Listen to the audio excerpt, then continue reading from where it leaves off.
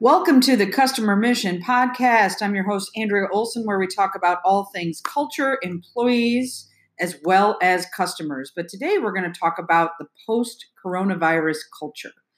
And the $64,000 question is, what things will look like following the coronavirus epidemic? More specifically, what will business look like and how will customers change? Instead of focusing on specific tactics, we should look at how behavior will change and how we can look at history to give us some insights. If we examine past generations that have experienced major events in their youth, we can glean a bit of insight as to the next wave of change. Take boomers. Boomers are often associated with counterculture of the 1960s, the civil rights movement, the second wave feminist cause of the 1970s. Early and mid-boomers experienced events like Beatlemania and Woodstock, organizing against the Vietnam War or fighting and dying in the same war. Boomers were the inventors of the Apple II, the World Wide Web, and even Viagra. Or the Gen Xers. As latchkey kids, they grew up through Carter and Reagan. They experienced the early 1980s recession where unemployment rose to over 10%. They experienced the Great Recession of '08 as they were just getting a foothold in the workforce. Gen Xers also experienced the crack epidemic, the AIDS epidemic, and were the first generation to experience computers in schools. The millennials, or Gen Y, came of age where everything began to be affected by the internet. Growing up in a wholly digital era, they experienced underemployment where in April 2012, it was reported that half of all new college graduates in the US were either unemployed or underemployed. They push for a stronger work-life balance and have a larger set of expectations of employers, including more social responsibility. Now it's Gen Z.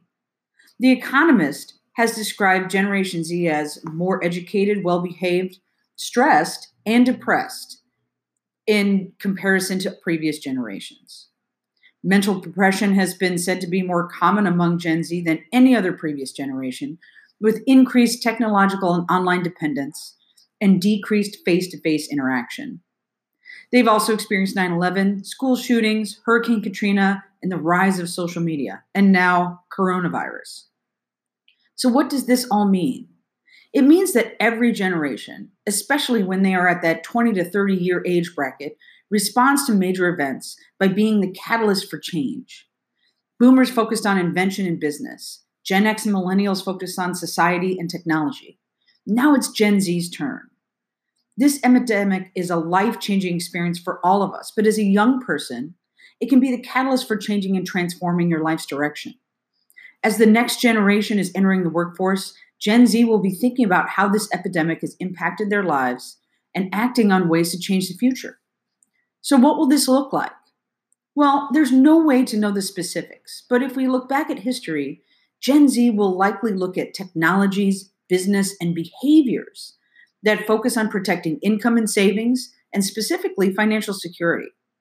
They will examine with more scrutiny on what they need to spend their money on and what isn't needed.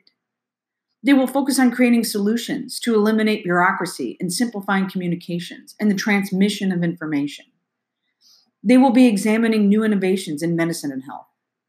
They will also be much more sensitive to honesty and transparency in leadership. So what can your business do to look ahead and address the future needs and demands that will be rapidly growing in importance? Can your organization begin some of these transformations today, not only to get ahead of the curve, but also to enable the onboarding of the next generation of great innovators? Because it's worth using history to your advantage. This has been the Customer Mission Podcast with your host, Andrea Olson, and I look forward to having you back next time.